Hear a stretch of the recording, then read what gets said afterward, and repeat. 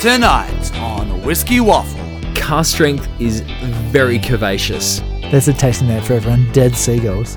Oh, God. Oh, man, that's so strong. Oh, And you know the crazy thing? What is the crazy thing? We love it. That's this episode on Whiskey Waffle, the podcast. Cast. Bonjour, bonjour, fellow wafflers. Oui. No, I'm out of French words. Tell me, escargot. No, throw some other French cliches in here, Ted. French cliches. They've all escaped my head. Yeah, you just tend to beget all about them. Oh, no. Oh, no. The reason that I am starting with French cliches is because I am currently in France. Well, okay, not actually this moment. I'm sitting in my chair at home and Ted is sitting across from me. But when you're listening to this, I am going to be in the Loire Valley of France, en route between the Bordeaux region, the Burgundy region, and having a good time with my family over there. So we're pre-recording this, getting it out in advance. I will probably be just bumming around at home, going to work. No one cares, Ted. No one cares. They just want to hear about my adventures. So I'm pretty excited. So going to the UK, so visiting England for a couple of weeks, and there are a few distilleries I intend to visit. I was going to say, I believe there is a distillery that you are going to visit. Yes. So one that we've reviewed and talked about before, but I actually discovered there's one down in Dartmouth, which I'm going to be in Dartmouth. So I should go and visit the distillery, right? No. Yeah, and then more wine-related things in France, as you may have picked up from my navigation around the country, like places in France. Paris, Bordeaux, Burgundy, Champagne. I don't think you were making it to Champagne. No, I'm not making it to Champagne, but I know it's in France. No, I don't know. I will learn a lot about France while I'm there. But yeah, that is where I'm currently at. So yeah, bonjour to everyone, and I hope you're all having a fun time back in Australia. Please send him a carrier pigeon. Love it a lot. All right then. Well, seeing as we're pre-recording this and haven't had a chance to assess all our listener feedback, I think we just move straight along. Right, Nicholas, let us talk whiskey. Because normally we talk about completely different things to whiskey.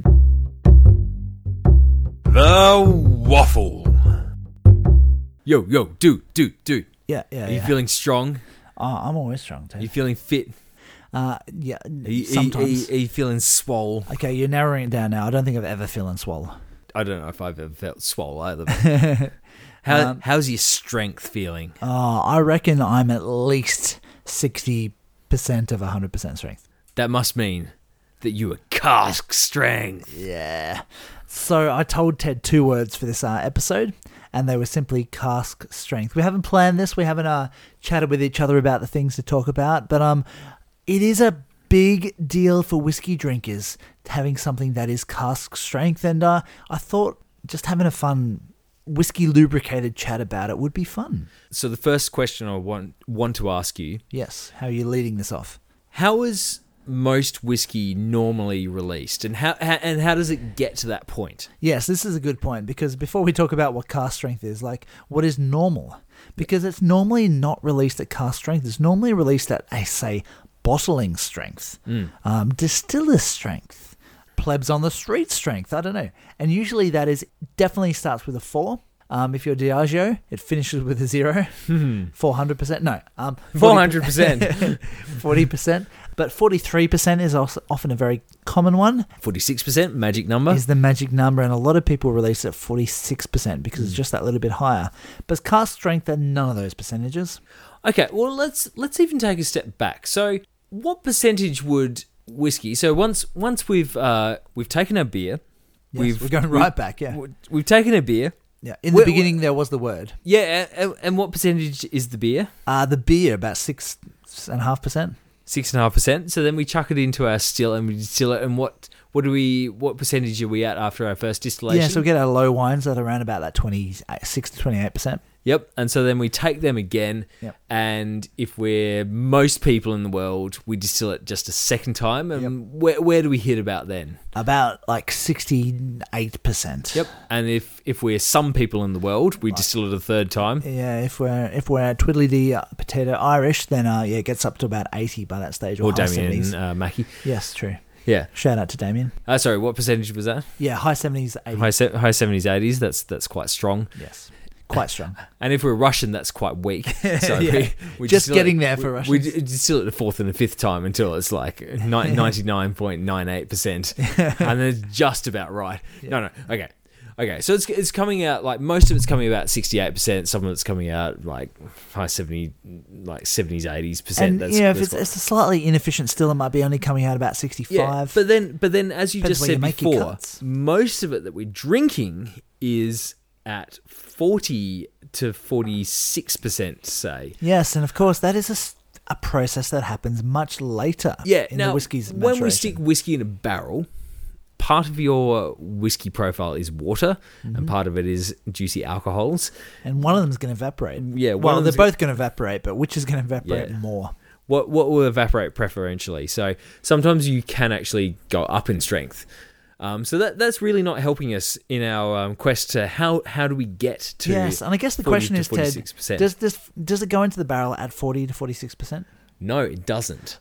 So do you know? Actually, I'm not sure if he does. What is, because numbers aren't his strong point. What the number that goes into the barrel traditionally in Scotland? 65 point something, 64, 65 point something. Yeah, no, a little bit lower. 63 point something. Yeah, 63.5 is 63.5. Yeah. So let's say we put it in there at the traditional Scottish strength of 63 and a half. Yep. And we leave it there for a traditional Scottish length of 12 years. Yes. How much percentage do we think we're going to have at the end of that? So you're probably going to be down on your quantity, but you're also probably going to be in the high 50s to mid 50s sometimes in terms of... So let's say 55 to 58%? Yeah, so I reckon about 56 to 59 we're going to go with. Okay.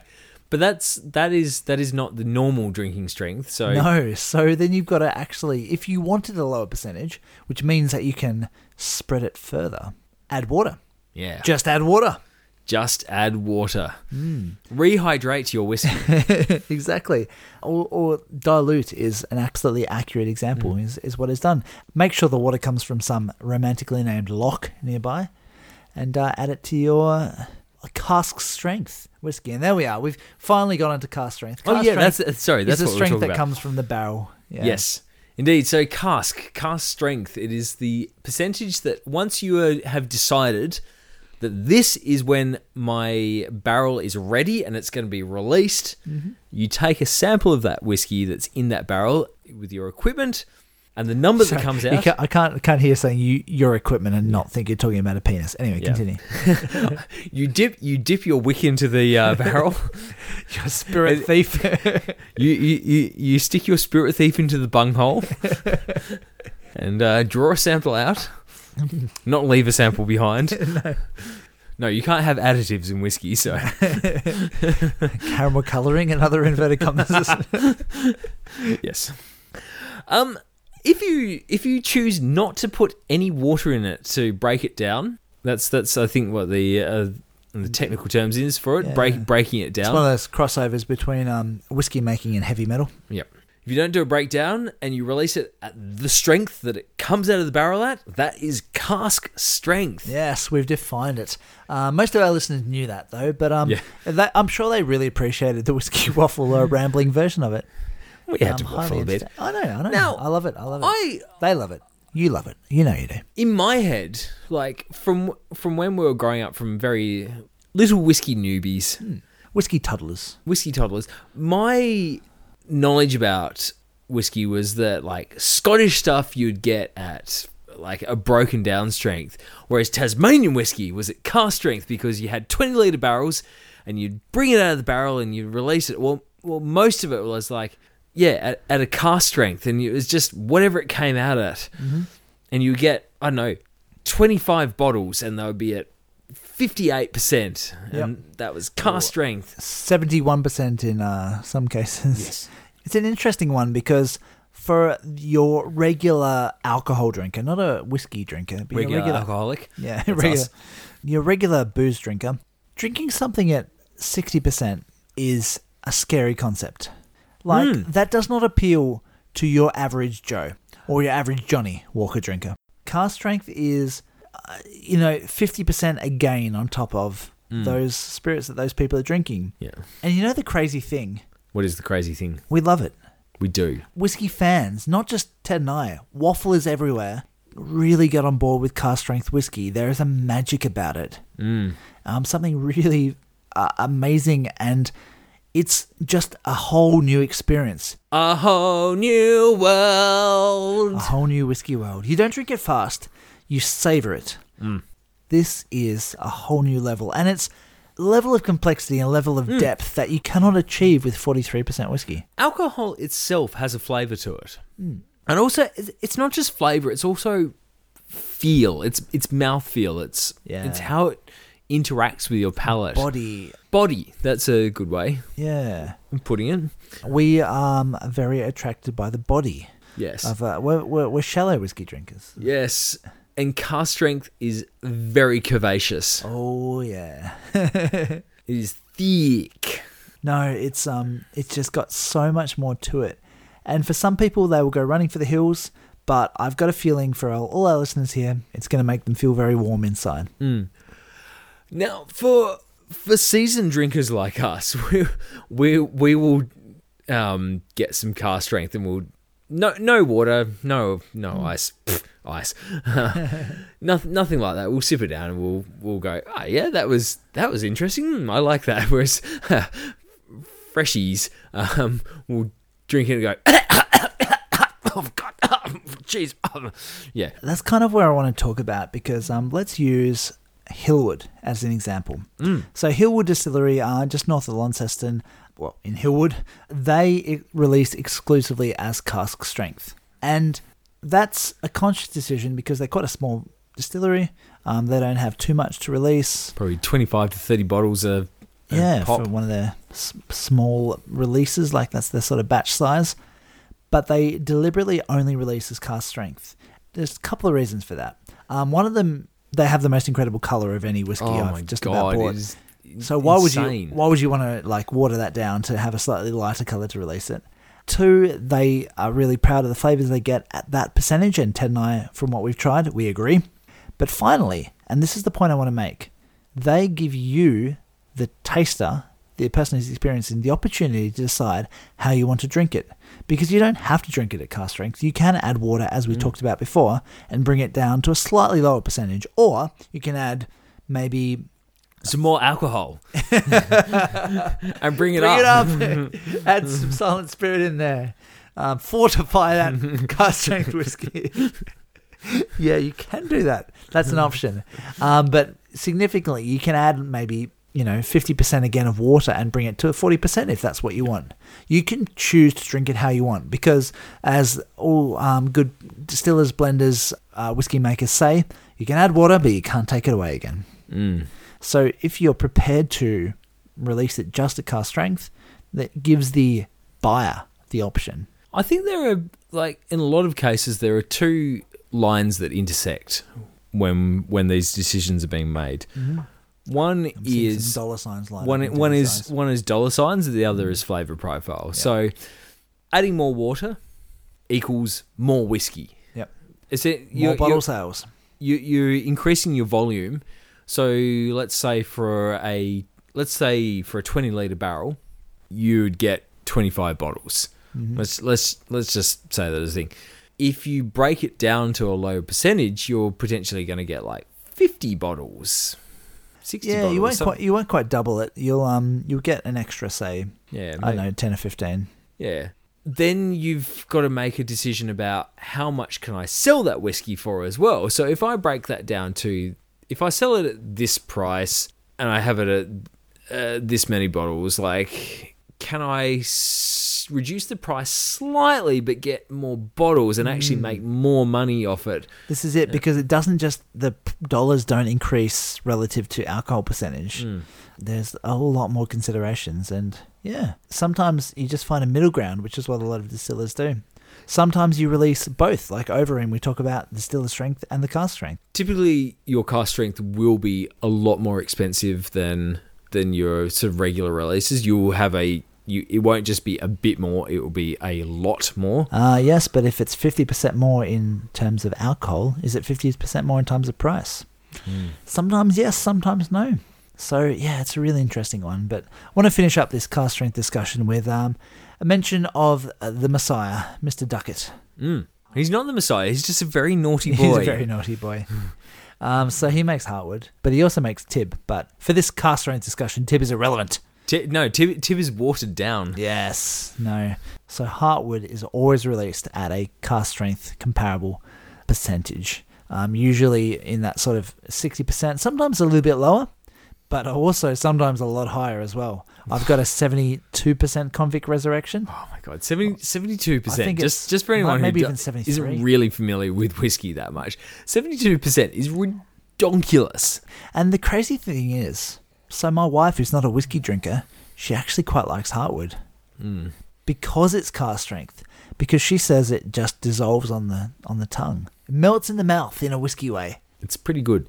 I will say sometimes you get the cask strength ones and you go, oh man, that is a bit intense. Like something is not happening there. Yeah, and then you try adding some water and you can find a really good point to it. I'd say that is a less common experience though, because often people only release it at cask strength if it tastes good at cask strength. And if they don't think it tastes good enough at cask strength, it will go into the lower percentage. Yeah, sometimes that is the one that's been married or blended, and sometimes it just works better at a lower percentage. It's someone's job. Just put it out there, everyone. It's someone's job to taste a whiskey from a barrel at cask strength, at a slightly lower percentage, at 46, at 43, at 49, and decide which is best. That is someone's job in different distilleries. Not bad, people, not bad. It's a pretty good sounding job. Yeah. You've got to stay sober enough to really lock in what it is. But we've done it ourselves with some of our friend distillers, and because the bottom line of the business doesn't depend on our opinion, we're able to extensively sample those whiskies, and we gave strong opinions. Whether they were correct or not, nobody knows. So, folks, what are your favourite cask strength whiskies? Yes. Do you even like? I mean, do you even like cask strength whiskies? You're the Whiskey Waffle fan base. Of course, you like cask strength whiskies, or do you? Maybe you're the anti cask strength crusader. 40% only, thank you. 37 preferable. So, Nicholas, we've been talking about cask strength whiskey for a while. Should we drink some cask strength whiskey? Let's drink something, and let's drink something that's not one of those classics. Let's find something a little bit more random for people to try. Something unique? Nah, let's just find something very unique instead. Sorry, I completely blanked out there for a minute. I was like, what? I can edit out the blank, Ted. It's fine. Yeah. The whiskey. As we've just been discussing in the waffle, we have been talking about cask strength. Now we have This is a pretty light cask strength, actually. Oh wait, no, that's last week's one. Sorry, never mind. On the Glencairn in my right. And that's a cask strength. So this is one that we've mentioned before on the pod. I got them as a series of bottles, mainly due to the packaging, which is very, very, very pretty. It is very pretty, yeah. It is very pretty. So the whiskey that we're talking about today is Mactala. Morrison Mactala. Oh, so it's owned by Morrison, yeah. So Morrison own, you might have heard of brands Carnage and Old Perth. They're both sort of indie brands. Morrison's does indie stuff. But do they also own Bowmore? I was just about to get to that. They do also own Bowmore. Now, the Mactala series, its particular thing is it's all Islay origin stuff. So the Mactala is all from Islay. Yeah, Bowmore is on Islay. So. It is on Islay. Now, this isn't a blend. There's nothing on there that says blend at all. I think it says single origin whiskey. No. The very fact that Morrison owns Bowmore would probably suggest that it's a strong chance that it is Bowmore origin whiskey. It narrows it down. So what specific release in this series is it? This is their Mara release, M-A-R-A. Yep. And very importantly for this discussion, on the front it has the words cask strength. Yes. So this is the cask strength release in this colourful series.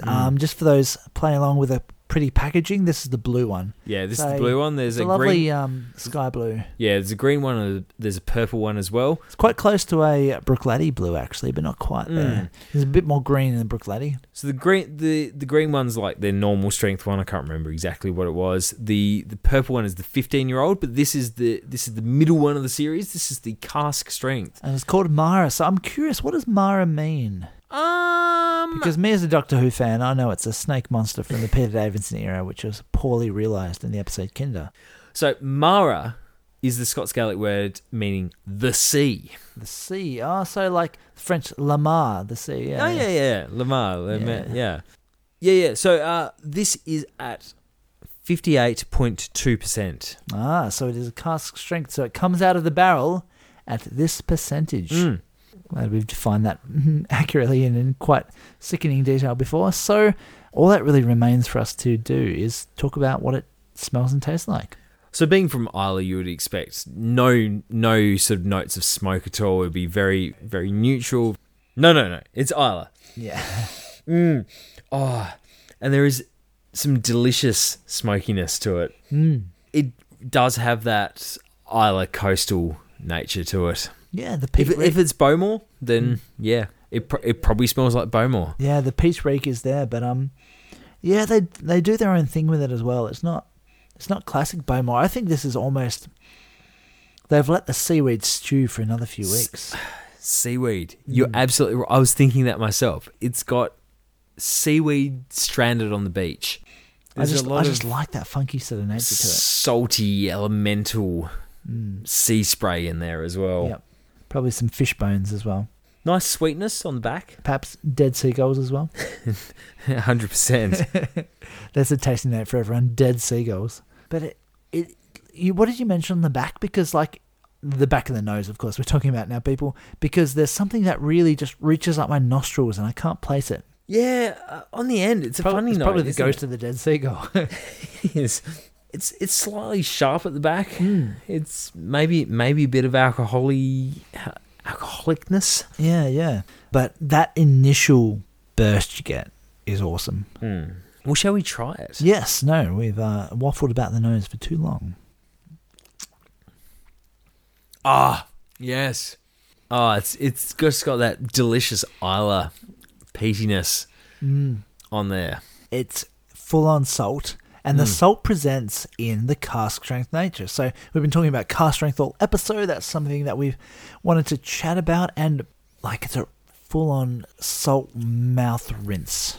The spirit itself has an oiliness to it, which is from the percentage as well, I think. Yep, it's quite thick. Finishes with a bit of sort of a dusty sort of, sooty sort of smear the tongue. It's...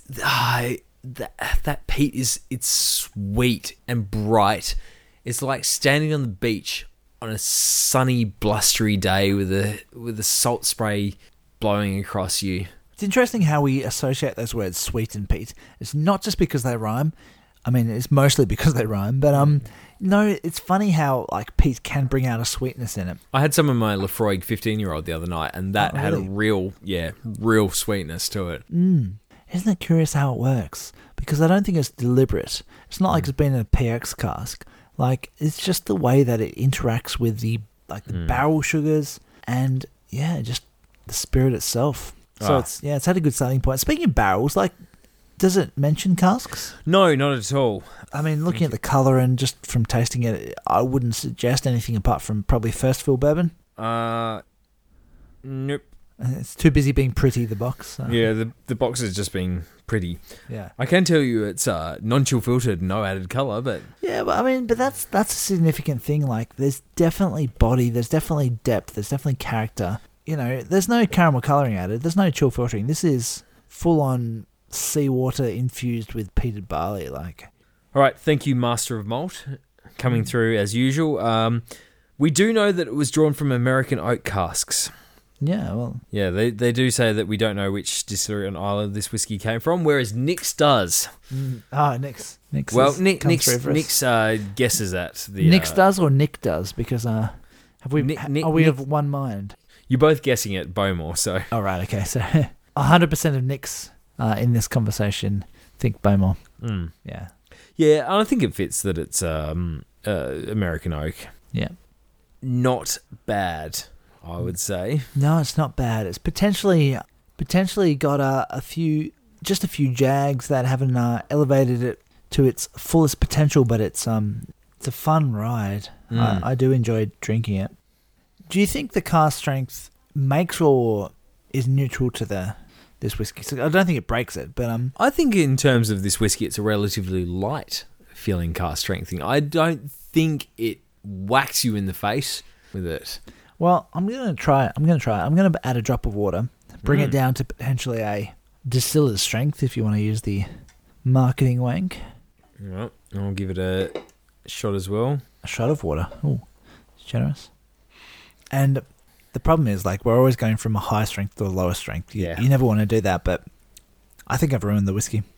On the nose, it's pumped up a bit of the seaweed and a bit of stoniness to it. I think I've made it taste more like faints. Yeah, I've lost, like, adding the water in, it's just lost the body of it on the palate.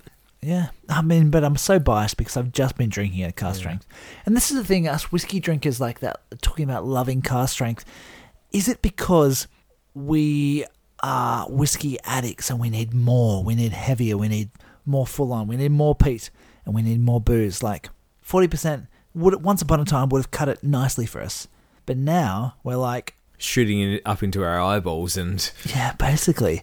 Like, we just need more. And I know that's a ridiculous statement, but there's a nugget of truth in there that your palates adjust to the lower percentage, to the 40%, the 43%. And we're searching for that. I'm sure there's a nice equilibrium, especially around that 46, but for some, like, whiskey fans, like, that sort of 49% is like a really good baseline. And I can get behind that. Is that because we've just broken our palates over time? Yeah, well, these days, as I've said, like, we'll just drink a cask strength and be like, that's a nice whiskey. Whereas yes, people who don't have our developed level of just overexposed palates, we're like, oh god, oh man, that's so strong. Well, the time has come. Yes, we must give a number to this bottle. Yes, we must.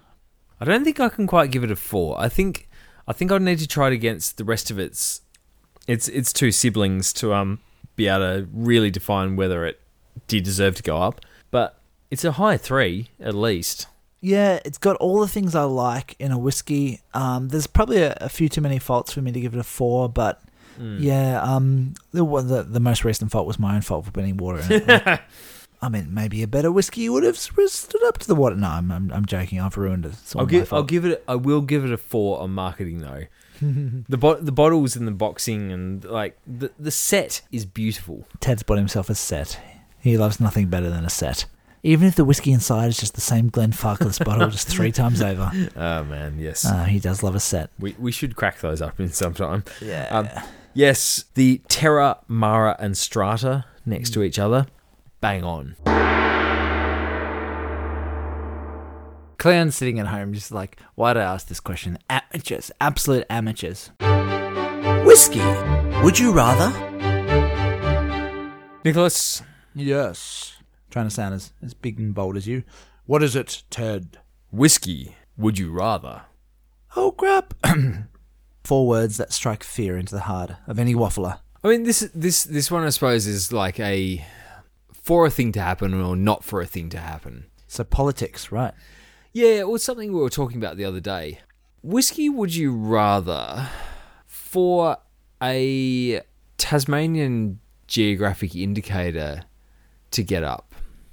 Meaning that rules were set around what actually constituted Tasmanian whiskey, but then liable to exclude a certain number of distilleries, like let's say Ironhouse Distillery, ones that potentially produce their whiskey using hybrid still equipment. So we're thinking ones like Ironhouse, we're thinking Turner Stillhouse, and so creating sort of a schism in the Tasmanian industry and sort of kind of excluding a certain amount of people, but then also like it also sets rules around what does define Tasmanian whiskey, and so not so much for threats from inside the state, more threats from outside the state, gives a greater level of control over who can actually make it and what you can call Tasmanian whiskey or not, and letting sort of continuing kind of being a bit of the Wild West, South, Southern Wild, Southern Wild, and sort of having this kind of broader definition within the scene, and allowing those kind of variations in terms of production. But then, as we just were saying, like, it also then leaves back doors open for sort of dodgy people outside of Tasmania to kind of like call themselves Tasmanian whiskey, even though they're not really Tasmanian whiskey. Right, Ted, I'm going to get you to stop talking there because this is the longest ever question on Whiskey Would You Rather that we've ever had. So I'm going to summarise. You can give the shortest ever answer. No, because this is a topic that I want to speak at length about. That's why I'm trying to jump in before I was kind of done there anyway. So. Yeah, so basically, for those people that sort of fell asleep partway through Ted's question, he's asking, would I like to see a Tasmanian single malt whiskey appellation come in, which would be at the expense of anyone that's not using a pot still distillation, or would I like to see all still types embraced, but then no Tasmanian appellation, which does potentially leave the door open for some dodgy dealings. Yep, essentially that. Good and work. It is a good question, and it is not a hypothetical situation, because this is very real at the moment. It is still something that the Tasmanian Whisky and Spirits Association is looking to pursue, Tasmanian appellation, and it has formed some schisms in the industry when they've tried this in the past. So, there are sides. Yeah, it's a very political thing. We've spoken on both sides, and you know what? I think that both sides are both correct and incorrect in their views. It's just that they're working towards the same aim, but they bloody can't figure out the right way to go about that. But anyway, that's probably an aside. But I've got two big points that I want to raise with this one. The first, I can see one of them right in front of me. I always have a large point when you come around, Teddy boy. So I'll start with basically the answer to your question. Whiskey Would You Rather? And I actually think that it is important at this stage of the whiskey industry's development to form a Tasmanian whiskey appellation. To have some sort of definition of what Tasmanian single malt whiskey is and what it is allowed to be, because there are so many big new players coming onto the scene, and there's a lot of interest externally. And I'm not just talking like on the mainland, I'm talking internationally as well, for people to get something they can label Tasmanian single malt whiskey in bottle shops in many Asian, American, and European wholesaling distributors, whatnot. Yeah, and to be clear, these are not people like Holly in America. No. What's her handle? Her Whiskey Love. Yeah, this isn't people like Holly, her Whiskey Love, in America, who's retailing Fanny's Bay whiskey over there, and like very, very sort of conscientious, very like in good spirit of things. No, this is someone like a big businessman with lots of dollars in a penthouse, buys in some excess Adams new make spirit, ships it over in a 1 million litre vessel, sticks it in a bloody great Californian ton vessel, and then calls it Tasmanian whiskey. This is the reason that we need an appellation, is to stop that sort of dodgy dealings happening, because as the industry grows, we're able to get exports out there, our good premium quality name is only going to increase. Therefore, there's going to be more interest in it, and therefore there are going to be people interested in cutting corners. So if there are certain rules into what's allowed to be called Tasmanian whiskey, just like there are very specific rules about what's allowed to be called Scottish whiskey, and the SWMS is very strict about upholding those rules. And will break your knees if you break their rules. Indeed. Not so much going around with baseball bats, because they're not very Scottish, but they will toss cabers in your general direction from about, close range. Yeah. If you just dare call yourself Glen anything. So I actually think that it would be a good thing if everyone in the industry could get their act together and decide what it was. I don't necessarily think it has to be to the exclusion of people with hybrid stills, but that's not the whiskey would you rather. You're not asking me to find a compromise, you're asking me to take a side. In this case, I would prefer the appellation Get Up, even though I do respect what Ironhouse are doing, what Turner Stillhouse are doing, but to be fair, they still own pot stills. Like, they can still then switch to making a Tasmanian single malt whiskey, and then they can produce, call it another name, I don't know. Twisky. Yeah, I don't know. They can call it Australian single malt whiskey still, because there's no appellation for that with the stuff that they have made with their column stills. And yeah, I think that the majority of people would still be alright with that. It is really unfortunate for those guys. So that is answering your question. The second part, I don't think it's ever going to happen. There's a cynical part of me that thinks that we're not going to get our act together too many different cooks. I've seen it happen before. Well, I haven't seen it happen. I've heard tell of a very similar situation, because the Tasmanian wine industry tried to do exactly the same thing in the 90s, 2000s about getting a Tasmanian wine appellation, so we can say wine of Tasmania. You might notice on bottles of wine that are Tasmanian, they can't say wine of Tasmania on the front, because that is not a thing. They're allowed to say wine of Australia, but they would just have simply the word Tasmania on the front, because that's all we're allowed to say. And that's something I had in my mind when I was asking you that question, because I knew that there were problems with the marketing of Tasmanian wine, and like you can get wines coming from the mainland that are labelled Tasmanian. Well, I mean, and some of the biggest producers in the state make their wine on the mainland. So Brown Brothers own Jance. Jance has a processing plant on the mainland. Even those ones that are made in Tasmania are often bottled on the mainland.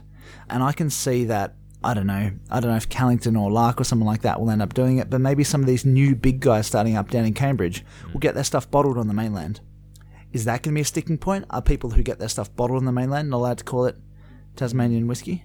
Like, for example, on Isla, not that it's an appellation there either, but there's a lot of bottling done on the mainland. There's a lot of malting done on the mainland. Like, what part of the process needs to be Tasmanian? There's so many more things that you have to think about than you would realise, and that's what brings people together to find a solution. It polarises them. People have very strong opinions about what they want, and yeah, they get a bit angsty with each other, and especially the way they go about it.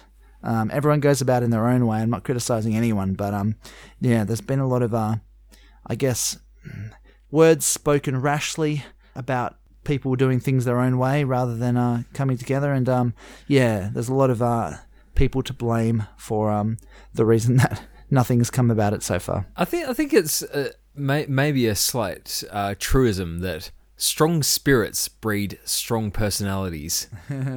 Yes, and there are some definitely some strong personalities out there who definitely think that their way is right. Yeah, and unfortunately, yeah, it doesn't lead to cohesiveness. And it's especially hard, I suppose, when you do.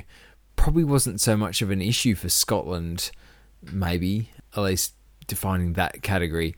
But for Tasmania, where we do actually have a blend of equipment types, it does, yeah. Like, what was your point that you were talking about the other day when we were musing about what the addition of hybrid stills into the mix could lead to? Well, I suppose, it's a slippery slope. A hybrid still isn't really a technical type. Like, it generally means there is a pot and a column part of it. Like, I guess they're trying to say that they're trying to mean that you can't make whiskey on a column still, because if you allow a hybrid, you've got to allow a column, really. Yeah. And then, yeah, you end up with silent spirit, and you end up with, where do you stop with the grains? Like, we're allowing Belgrave, of course, to call itself a Tasmanian whiskey. It doesn't have to be single malt. So, yeah, I mean, can we call the Invergordon single grain? Yeah. I think that probably Bernard's hypothetical, strict interpretation of a true Tasmanian spirit is probably a bit too technical and fussy. And a true Tasmanian whiskey, because the spirit we can just about manage. Like, we can probably cultivate some sort of yeast that is from locally. We can do all the run, but yeah, using Tassie a local barrel grain, as well. Like, I yeah, think his example was using you can't use barley in that sense. Yeah, I think his example was using Themata triandra, which is a wallaby grass. using the seeds Be off interesting, yeah. And then, of course, oak barrels are very key to it. But Taz oak barrels. Taz oak barrels are not quite the same thing. No, they're definitely not, and would not recommend using them for... Yeah, and I think Bernard proposed that as a bit of a hypothetical, but managed to upset a few people along the way. Just see, people are easily triggered in this area. They just are. It's just buttons get pressed, and people defend what they believe is to be truly Tasmanian quite strongly.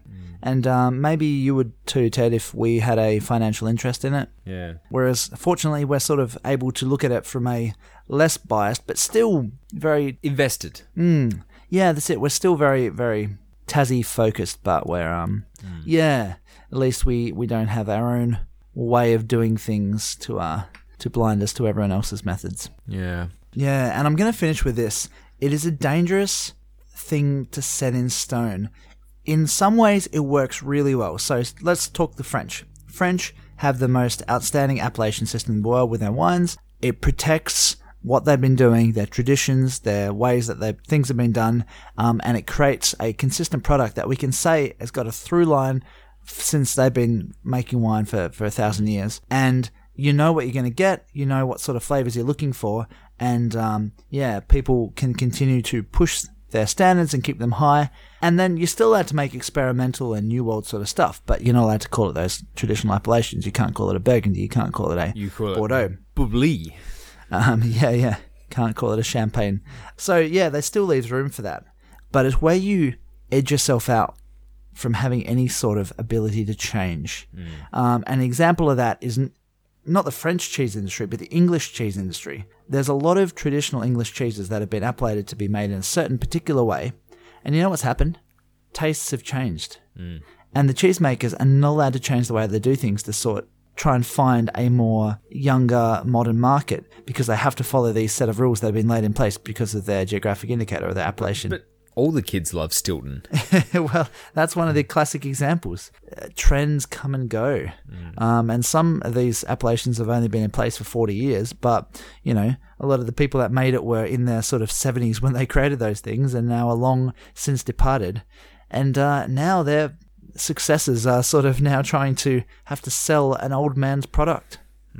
It's a double-edged sword. There's protection and there's stagnation. Yeah. It's a fine line. That's a really good point. Anyway, Ted, good conversation.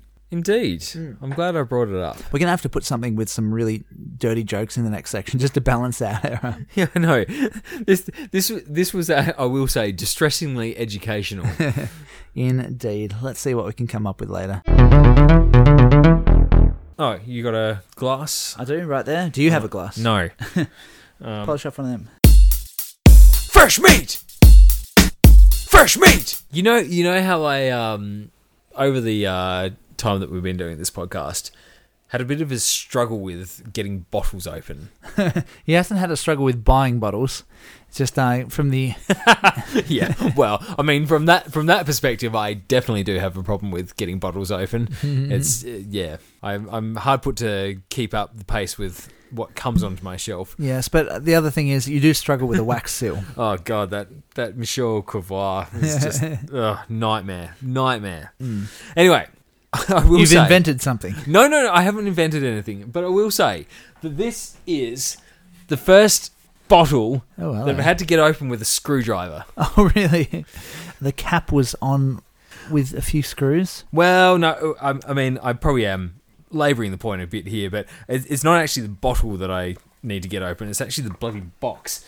The box has been screwed shut. There's no swing door. No, not that I've managed. It's not like that Hillwood with the secret swing top on it.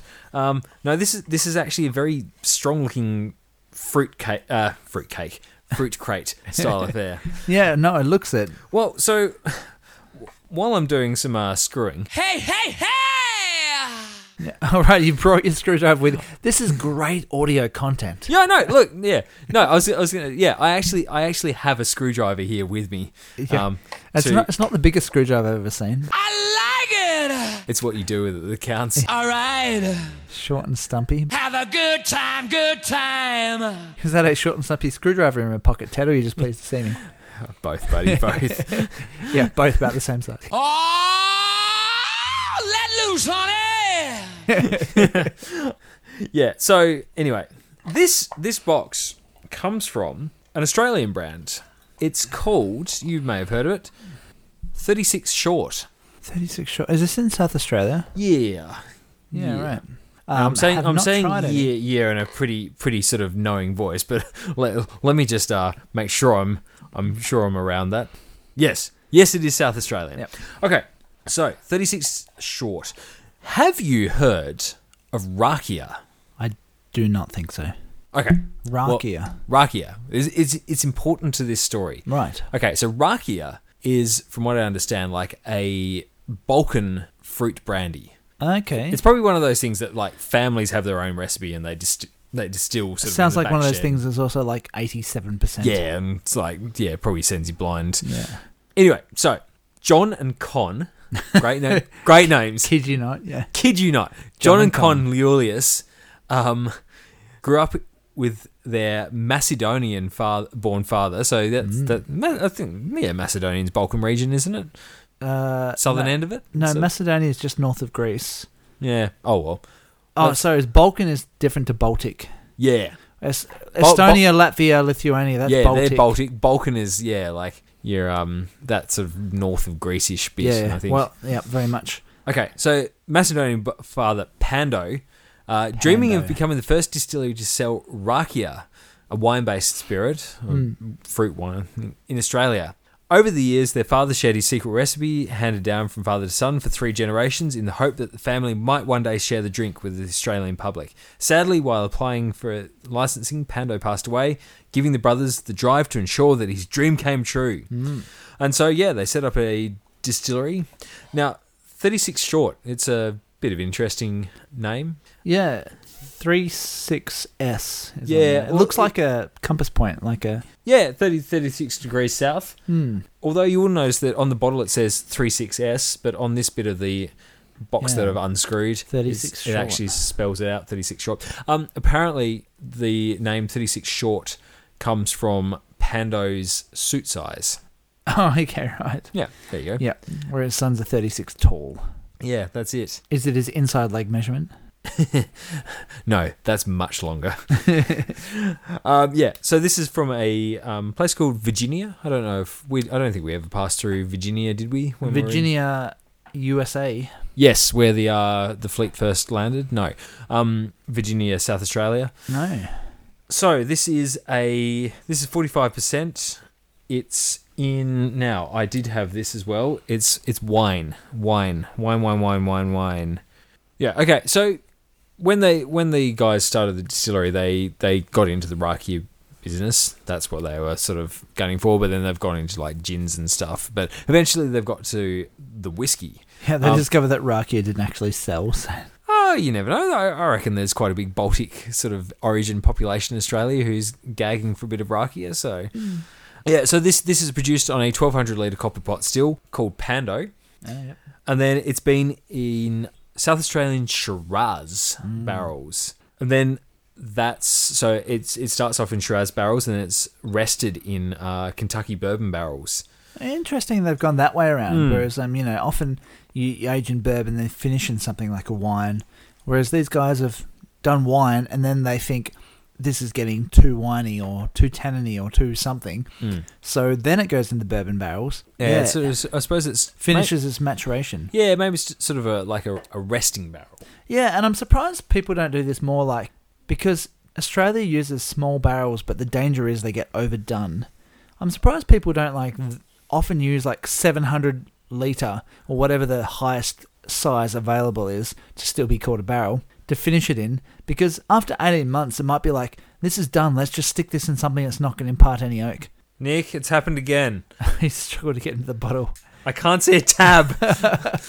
Classic Ted. Not only does this bloody thing have screws in the lid. Get your screwdriver out again, Ted. I'm sure you can open it with that. This is going to end badly. And so, how did you end up with a screwdriver impaled in your throat? Well, we were drinking some whiskey. No need to say anymore. Say no more. It's like after I turned up to the hospital after breaking my leg, and they're like, "So, how did you?"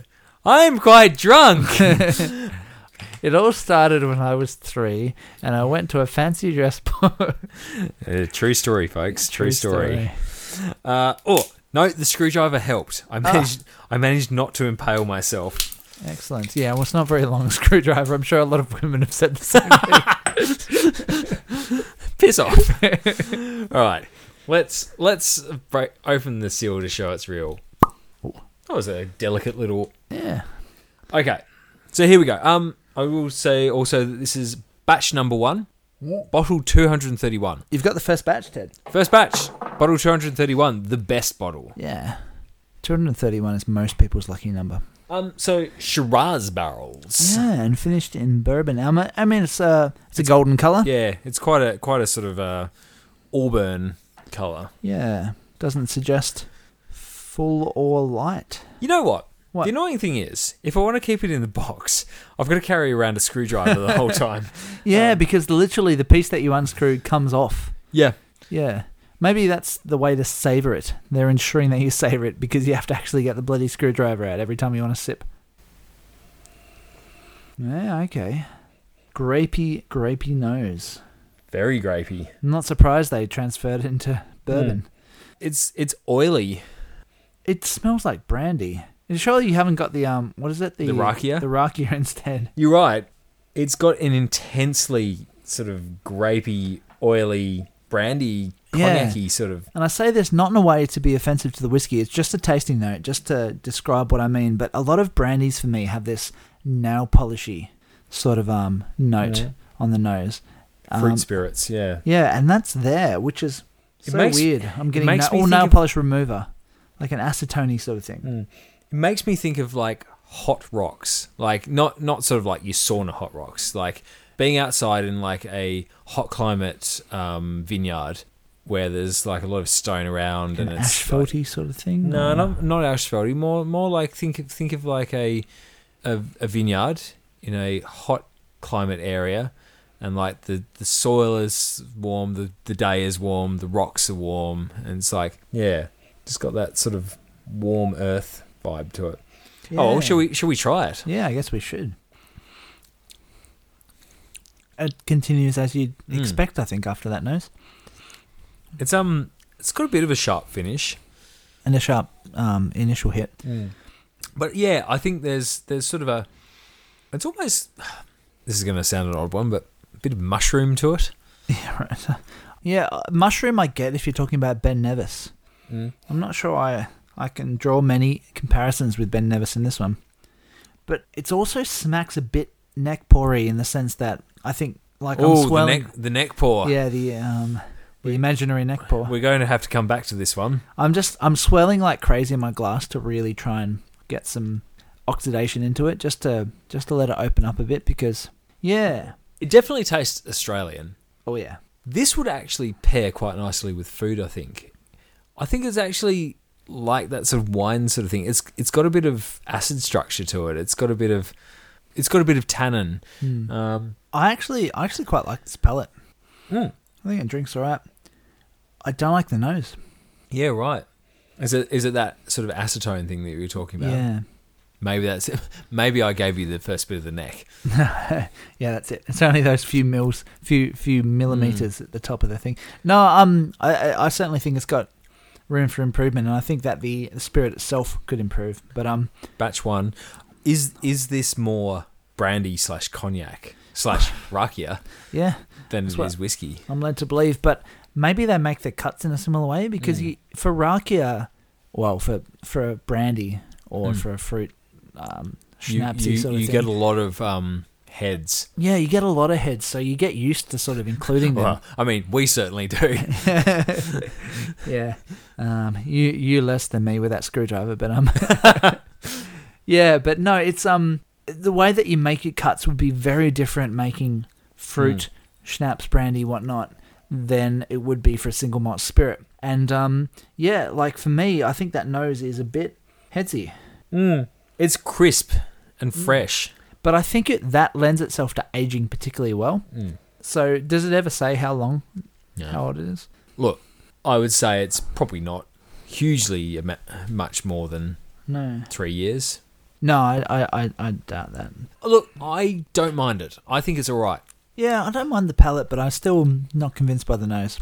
As I said, I think this would go well with food. I think it's just got Christmas freshness that would pair nicely. So I don't disagree with that, but is that truly a compliment for a whiskey? touche. Right, time to put my screwdriver away. Was it out? I couldn't quite see. Which was your favourite glass of the night? My favourite glass, the one that had the most whiskey in it. Well, Nicholas, I feel like it is time to say bon nuit. Yeah, we've just had we've done way back in the start of the episode. We did our waffle about cask strengths and then the whiskey review of a cask strength. But then I threw in a few of our pre-recorded segments because obviously I'm still overseas in France having a good time. Yes, I miss you. Yeah. I'll be home soon. I'll try and bring something nice for us to. I shall pine until you return.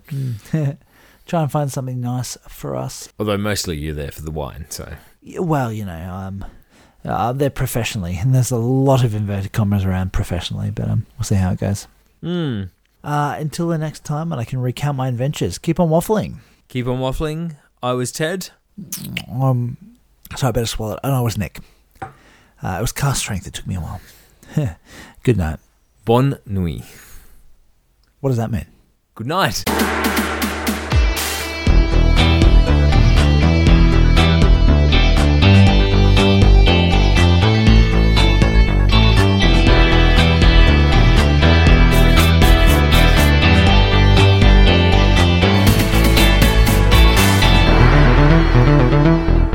Whiskey Waffle recommends you drink whiskey responsibly and only if you're above the legal drinking age in your country. Our lawyers made us say that. Or at least, they would have if we actually had lawyers.